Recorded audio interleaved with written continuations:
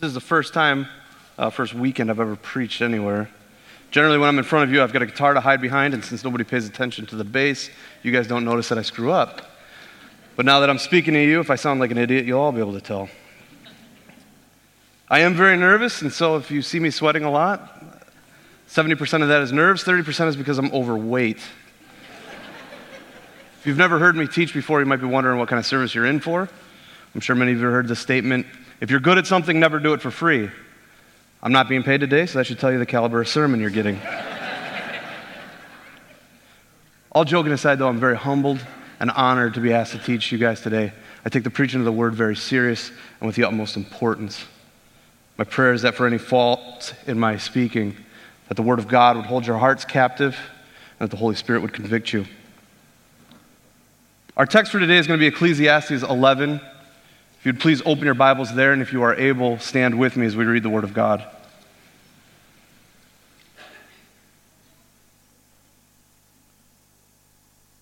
Cast your bread upon the waters, for you will find it after many days. Give a portion to 7 or even to 8, for you know not what disaster may happen on earth. If the clouds are full of rain, they empty themselves on the earth. And if a tree falls to the south or to the north, in the place where the tree falls, there it will lie.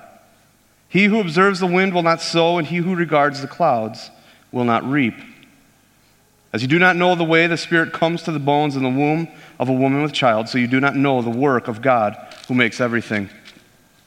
In the morning sow your seed, and at evening withhold not your hand, for you do not know which will prosper, this or that, or whether both alike will be good. Lord, show us yourself in the Scriptures. Show us your heart. Show us ourselves and where our heart is far from you. In your name we pray, amen. Please be seated. A few years ago, my small group asked me if I would teach a series on finances and budgeting and giving and how they could work that all in. And as I went through the books, this passage kept being cited again and again. So after about the 12th time of seeing that, I decided I should go read it and figure out what it actually said. This is written by Solomon, and just like most of his proverbs and things like that, he writes in a very poetic nature, and this is the same. And just as I was terrible at poetry in high school, I cheated and had to look up the commentaries on what this actually talked about. Every commentator and every preacher that's spoken about this agreed this is about finances and this is about giving. But more than that, it's about an overall lifestyle and a heart of generosity that permeates our entire lives. We frame this series around finances because that's the easiest. And I don't mean that it's the easiest to teach or speak on, but it's the easiest part of our lives to be obedient and to be generous with. It's the easiest part of our lives to be faithful. The hard parts are our time, our ability, our health, our patience, our service, and our families. I'm sure several of you remember a few years ago the Bittermans were trying to bring their son home. They were adopting their son and bring him here. And they had it posted on a website where they were raising the funds to do so. My wife and I saw that, and the last amount that they needed, we had sitting in the bank, had no plans for. And we talked about it and said, we'd like to give this. We should work to be obedient to the Scriptures where it tells us to take care of orphans. So my wife called Nicole and asked if they needed it, and sure enough they did. We wrote them a check and gave it to them. For us at that time, it was a generous gift, but I remember thinking even in that, it was literally the least we could do to be obedient to the Scriptures. It was the least we could do to be generous in that part of our lives. And it was the Bittermans who would be making the sacrifice and being generous with theirs. It was the Bittermans who were sacrificing the future plans that they had to be obedient to the Word of God, to take care of orphans, to shower love on that little boy. It was the Bittermans who were completely changing around their family structure. It was the Bittermans who were going to have to deal with the stress and the heartache of going through the adoption process. And if any of you have adopted a child, you know what I'm talking about. It was the Bittermans who were giving their entire lives to be obedient to the Scripture and be generous with what God had blessed them with. If you ask me what I did for that little boy and for the Bittermans since he's come home, it's absolutely zero. I wrote a check and my part was done. Our bank statements are an easy way to see what our values are, and they're very hard to argue with. Where your treasure is, there your heart will be also. Now, I'm not saying you can look at somebody's bank account or their bank statement and see if they're being obedient or being faithful, but I am saying you can tell what you value. If you looked at mine, you'd see I value Irish dance and music lessons, as a large chunk goes to that for my kids. But what do we spend our money on? What do we value? Generosity is a universal good, and it's a hallmark of the Christian faith, and it should be evident in every part of our lives. For this sermon, I broke it down really into two parts. One is what a biblical, generous life looks like, and the second is our objections to why we don't do it. First off, our generosity should appear reckless, but be purposeful. Should appear reckless, but be purposeful. Verse 1 says, "Cast your bread upon the waters." This is kind of a weird statement, but it's very brilliant when you break it down and understand what it means. What he's referring to here is the part of the harvest. When you would harvest, you would take a large part, and that was used for your bread, what you would make out of it. And a small part was kept for planting for the next year. And what he's telling us here is take your bread, that which you should save, that which you should keep to sustain you, to get you through to the next year, that which is going to keep you alive, and cast it out. Use it for seed. You would never do that. You would never dip into your bread wheat. You might dip into your seed, but you would never dip into your bread because that's what kept you alive. God is telling us to dip into that, to take even that which sustains us, and be faithful in giving it to Him. The second part is casting it on the waters. This is like a merchant who takes all his valuables, puts them on a ship, sends them out, hoping that a profit will return to him, knowing full well that it may be pirated, that it may sink, that it may never return to him, and he'll come to economic ruin. And that happened often.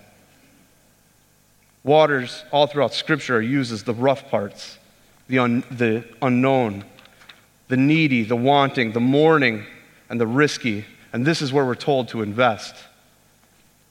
If you were investing your money, you would never go give it to the drunk on the corner holding a sign.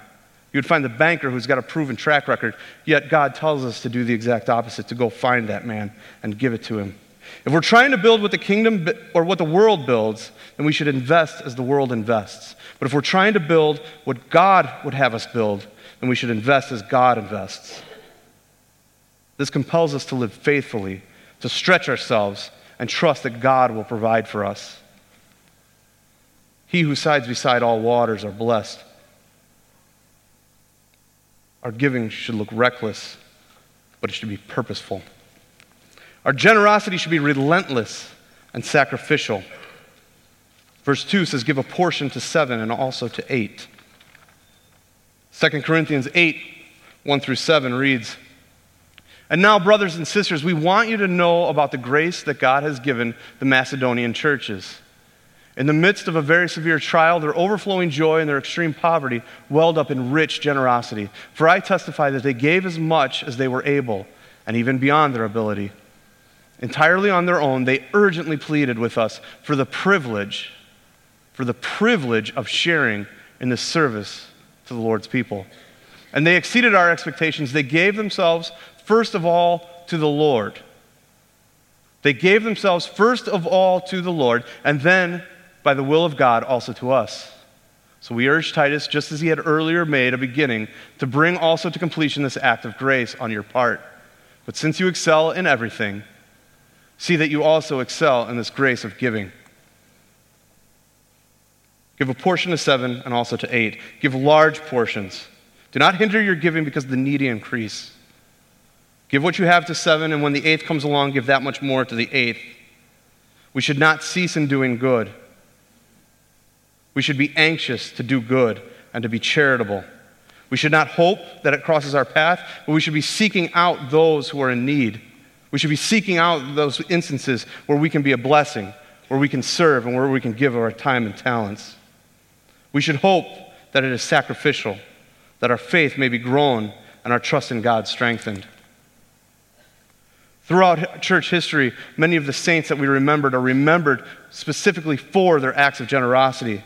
St. Francis of Assisi was a wealthy merchant, and much of his wealth is said to come from shady business dealings. One day, a beggar came to him asking just for a little bit, and he chased him off. As the day wore on, he realized how terrible he felt about it and took all the profits from that day and gave it to that man. And that was the start of his conversion. As he went along and and was converted into Christianity, he prayed at a time and remembered God telling him to sell everything he had. And St. Francis started the Franciscan order. He gave up everything he had, took on wearing sackcloth after John the Baptist. He gathered men who would sell off all their possessions, as they went around preaching the gospel. Anything that came to them, they would give back to the poor and to the needy. St. Nicholas is another man where our myth of Santa Claus comes from. But St. Nicholas would sell everything he had to take care of orphans, and predominantly girls. Because at that time, if girls didn't have a dowry, they couldn't be married, and many of them would be enter into prostitution or be sold into slavery. St. Nicholas made sure he would pay the dowry for those girls so that they could be married and taken care of.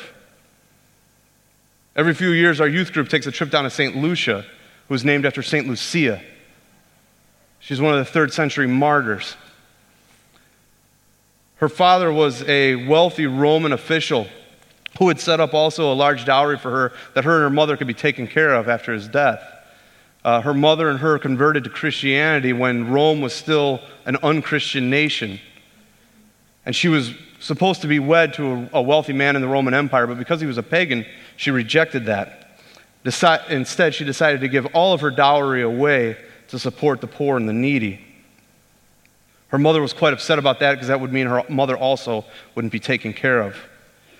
And her mother said, "Why don't you just give it away after your death? That way you can be provided for." St. Lucia rebuked her and said, "Whatever you give away at death for the Lord's sake, you give because you cannot take it with you.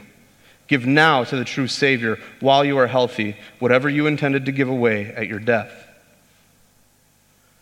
We've taken this into the West, and we've often said, you don't need to take those vows of poverty to be obedient. And that's true, you don't need to. But we've shifted that to say you shouldn't. And if we can say that not being generous with any part of our lives is sinful, and that maybe taking forced poverty isn't smart, I would say those who have taken the vow of austerity are going to have a far easier time defending their decision in front of Christ than many of us will have today. Our generosity should be replete and joyous. Replete is a word I had to look up in the thesaurus just so my points all matched. But it means to be overfilled, to be abundant, to be liberal in our giving. We should be liberal and joyous in our generosity. We should be abundant in our generosity. Twice in 2 Corinthians 8, in that part that I read, Paul refers to giving as an act of grace. But as you excel in everything, see that you excel in this act of grace. It is not an act of grace that we give. It is an act of grace from God that we should be allowed to give to the building of His kingdom. To give is an act of grace, and therefore it is for our benefit. It is not a burden. It is an act of worship. It is not simply another humanitarian effort, but it is genuine worship, and thus should be joyous. It is our joy to build the kingdom of God and to give to its construction liberally. As Christ gave Himself for us, and as the Father gave His Son, so we too should look to be generous. Just before Christ was betrayed, He was praying in the Garden of Gethsemane that His joy would be fulfilled in us, and His joy was His obedience to the Father, His building up of the kingdom. Isaiah 53:10 says, "But the Lord was pleased to crush Him." It was the Father's joy to crush the Son that we could be made right with Him, that our sins would be on the head of Jesus Christ so that we could have redemption in Him. It was the joy of the Father to crush Him. If Christ and the Father are our models of generosity, there's no greater gift. As Christ, who gave up the glory of heaven to take on flesh and enter His creation, and the Father who gave His only Son. For us to move from wealth to poverty to build the kingdom is a far smaller move than it is to leave the glory of heaven to take on flesh for our sins while we were still enemies of His. If you were guaranteed 100% return by a banker, and I'm not saying they just tell you that, I'm saying if they really could do it, you'd be looking at everything you could to cut out to bring every dollar to that man that you could. Every extra spending, you'd be picking up all the overtime you could, whatever you could to keep giving this man more. And every time you logged into your account and watched the numbers double, you'd be joyful to do so. How much more will God multiply what we can give Him? And I don't mean finances. I mean our time, our abilities, our families, our children, our patience, how much more will God multiply that when we give it to the building of his kingdom? That which is given to God has been placed in good hands. I would love to hear the believer argue this. Tell me one other place that you could place anything that's been entrusted to you in a better place than in the hands of God. That which is given to God has been placed in good hands. Charles Haddon Spurgeon said, "I'd rather have God for my banker than all the Rothschilds." We all value generosity. I don't think there's a person in this room who would say generosity is not a good thing and who doesn't wish that they could be more generous. So why aren't we? What are those reasons that we justify our not being generous? I'd like to answer some of those objections for you today. Objection 1, what if I need it or what if the cost is too great? What if I need it or the cost is too great? I want to answer that and say, you will, and it will be. Verse 2 says, you know not what disaster may happen on earth. We have no idea how long we'll be able to do good, so do good now and do all the good you can. While you are able to give to the suffering, give and give liberally. We have no idea what disaster may come, but when it does, be caught doing good. Some take this verse to say save for a rainy day because we don't know what disaster may come. And I'm not telling you don't save, but I am saying if the choice comes between saving and living generous, be generous. We should hope that if the time comes where we're no longer able to give, that we can rest assured that we gave of ourselves to the building of the kingdom all we could while we could. And we should hope that in our time of need, we will find generosity to the same measure with which we were generous. And if not in this lifetime, and if not from our brother, then most assuredly from God.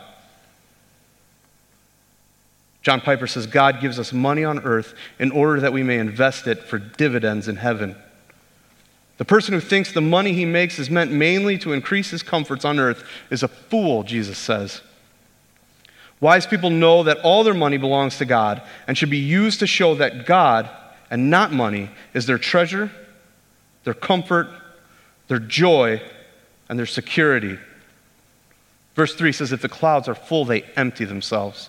The clouds didn't make themselves and they didn't fill themselves. Just as everything you've earned, everything you've built, everything you've grown, everything you've made, you did so because of an ability that God has blessed you with. And God has saw fit to grow you in that way. It will cost you. It will cost your time, your energy, your comfort, and it may even cost your health. But in the Christian life, there's no such thing as self-dependency, but rather a recognition that all dependence is upon the Lord. Again, give heavy portions. It says, when the clouds are full, they emptied themselves. They didn't trickle out, they emptied themselves. Scripture tells us he fills our cup to overflowing. And if he fills our cup to overflowing, we should be a deluge on those who are in need, who are suffering, who are wanting, and know that Christ will continually fill our cup. Because these are who God has called. If there's charity in the heart, it will show itself. Objection number 2. What if I can't do much? Or what if it makes little difference? Verse 3 answers this for us and says, the place where the tree falls, there it lies. Wherever we are, wherever God's divine decree and providence has placed us, there we are to be a blessing. Whatever he has given you, whatever talents, abilities, strengths, resources, whether great or small, should all be used for the glory of God and the building up of his kingdom. We are an average church. Anything we do well, someone else does better. And I can name ones that do. But when NBC's doors close, and they will close, we can be known as a church who is generous. We can be known as a church who poured into the people around us. A few weeks ago, I went to a conference with Brent and Carlos on church expansion, on doing a plant or multi-site or whatever to build a church. And one of the speakers said, when you're doing this, speak to those multimillionaires in your church, because every church has them, and they love to fund things like that. Carlos leaned over to me and said, we don't have any of those. And I thought, how awesome is that? How awesome is that we don't have any of those? When you look around and see what God has built through NBC, what he chose to build through us, what we have been allowed to be a part of, the impact that we've made in this community because God saw fit to do it. How amazing is that we don't have any big hitters like that? And it shows how necessary each individual member is to this body. We are a group of average people who can build great things for God because He chose to do it through us. And together we can build great things. Together we are all necessary. Matthew 5:13 says, "You are the salt of the earth." The time that this was written, salt was literally worth its weight in gold. An ounce of salt was worth an ounce of gold, and soldiers would often be paid in handfuls of salt at the end of the week. This is telling us, you are gold. Be valuable. Be cherished to the kingdom and those you're surrounded by. Whether an ounce or a pound, be valuable. You were placed into the body because of your gifts and your talents are necessary and needed for the building up of God's kingdom. Whether great or small, you were placed here for the benefit of the kingdom. Number 3, what if my gift is wasted? What if I'm taken advantage of? I want to answer that and say, it will be, and you will be. John Piper again says, if you give to someone who asks and are taken advantage of half the time, and the other half meets a need and glorifies Jesus, even if you don't know which is which, God does. And He doesn't really care if you got ripped off or not. We should work to be wise. We shouldn't be wantonly wasteful. But the idea that we're going to be ripped off or taken advantage of or swindled should be a secondary thought to the idea and the thought of building God's kingdom and to seeing sinners come to know the Lord Jesus Christ. We shouldn't restrict our generosity because we assume it'll be wasted. It says whether to the south or to the north, regardless of where the need comes from or in what direction we are to give there and give liberally. That which is given with the intent of building the kingdom will not fail. It is God's to begin with, and it is God's in the end, and it will always follow His divine decree. We often make the rejection of, I'm trying to be a good steward. How often I've heard that term used as a justification for our faithlessness. Say, I'm trying to be a good steward with it, and I know it'll be wasted there. I'm going to be a good steward like God tells us, and I know it'll be wasted there. That's not what we're called to do. It is an excuse for our faithlessness. To be a good steward of what God has blessed you with is to be generous with it, to be liberal with it, with our time, with our abilities, with our strength, with our resources, to the building up of His kingdom. To be a good steward is to use everything that we've been blessed with to proclaim the gospel of the Lord Jesus Christ. It is foolish to think that God needs our gifts. It is foolish to think that He needs our wisdom and how those resources are meted out. He tells Peter, on this rock I will build my kingdom. He doesn't say, Peter, if you give enough, if you give to the best you can, I'll try to build my kingdom. Peter, if you preach enough, I'll do the best I can at building this up. He says, I will build my kingdom, and it is our privilege to be a part of that. It will be built with or without us. But we are given the great grace of being able to be a part of building that kingdom. Verse 5 says, you do not know the work of God. We may not see how it benefits the kingdom in this life, but we should trust when God tells us after many days it will return to us. If we send it out, it will come back to us. Objection number 4, what if I get burned again? Verse 6 says, sow your seed in the morning and do not be idle in the evening. For you do not know whether morning or evening sowing will succeed, or whether both of them alike will be good. This speaks directly to our age. Give when you are young and give when you are old. If you are advanced in years, no doubt you have been burned before. Give anyways. If you are young, you will be burned. Give anyways. You know not whether morning or evening sowing will succeed. This implies to us that some will fail, at least the way we see it. But again, we can trust that which has been given to God has been placed in good hands. Where the tree falls, there it lies. Our time is short. Death is imminent for each one of us. Do all the good while you can. In my family line, only one man has made it past the age of 60, and if I follow suit, I have fewer years ahead of me than I do behind me. And I want each of those years to be marked with a spirit of generosity and a spirit that is sold out for building Christ's kingdom. Of all the terrible things that could be said about me, I hope that at least those can't be denied. In a church our size, some of you will not be here next year. Some of you will pass on by this time next year. Make sure where you are found lying, you are found well, that your position may be well secured. Take the time you have, whether great or small, and be generous for the building of the kingdom of God. Our final objection number 5, simply what if? And you fill in the blank. You know your heart better than I do. You know whatever rears its head every time the opportunity to be generous comes along for you. What if? What if? What if?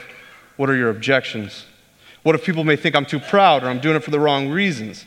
What if people will look down on me for not giving enough, or I have too many bills and taxes? I'm burdened with debt. I don't have any time to give to that. I don't know enough, or I'm not talented enough, or I'm not good enough. And Solomon answers that with this: he that observes the wind shall not sow. He that regards the clouds will not reap. If you do nothing but speculate on the clouds, the wind, the storms, the rough waters, you'll neither reap nor sow. We need to trust that God controls the wind, that God controls the clouds. There will always be clouds, and there will always be wind, and there will always be storms. But if we can't trust God to handle those, and that He's already worked those out, we will never do anything for the kingdom.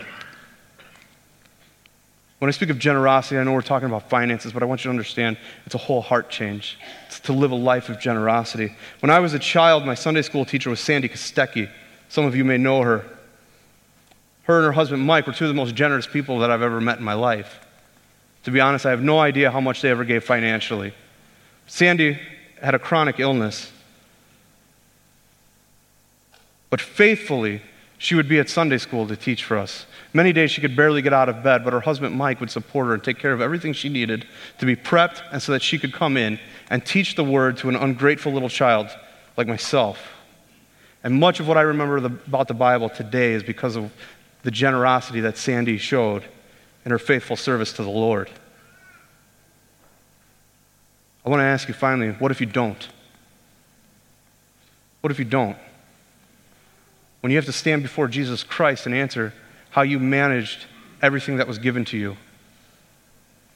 When He asks how you used your talents, how you used your abilities, how you used your strengths, what you did with your children. Did you give them over to God? What you did with your families? What's your defense going to be on how you did that? Is it going to be well done, my good and faithful servant? Or are you going to come in by the skin of your teeth? Generosity is about our heart, and if you take nothing else away from this, understand that that which has been given to God has been placed in good hands. I'm going to pray now to close this out and also for our offering. Our offering is one of the first steps in giving. But this is for our regular attenders. If you are visiting for this weekend, please don't feel the need to partake. I want you to understand that this is simply the minimal part, that our finances are the easiest part, that it is our whole lives that should be given over to God. Dear Lord, thank you for the opportunity to speak to your people and to speak in front of my family here at NBC, Lord. I pray that anything in which I've spoken that is against your word would be quickly forgotten and wiped from the memories, and that anything that I spoke that is true would be remembered forever. I pray that you would work in us a heart of generosity, that we could be known as a people who are generous into the building of your kingdom, into the proclaiming of the gospel, and into the caring for those who need, Lord. I pray that you'll work this out in every part of our lives. In your name we pray. Amen.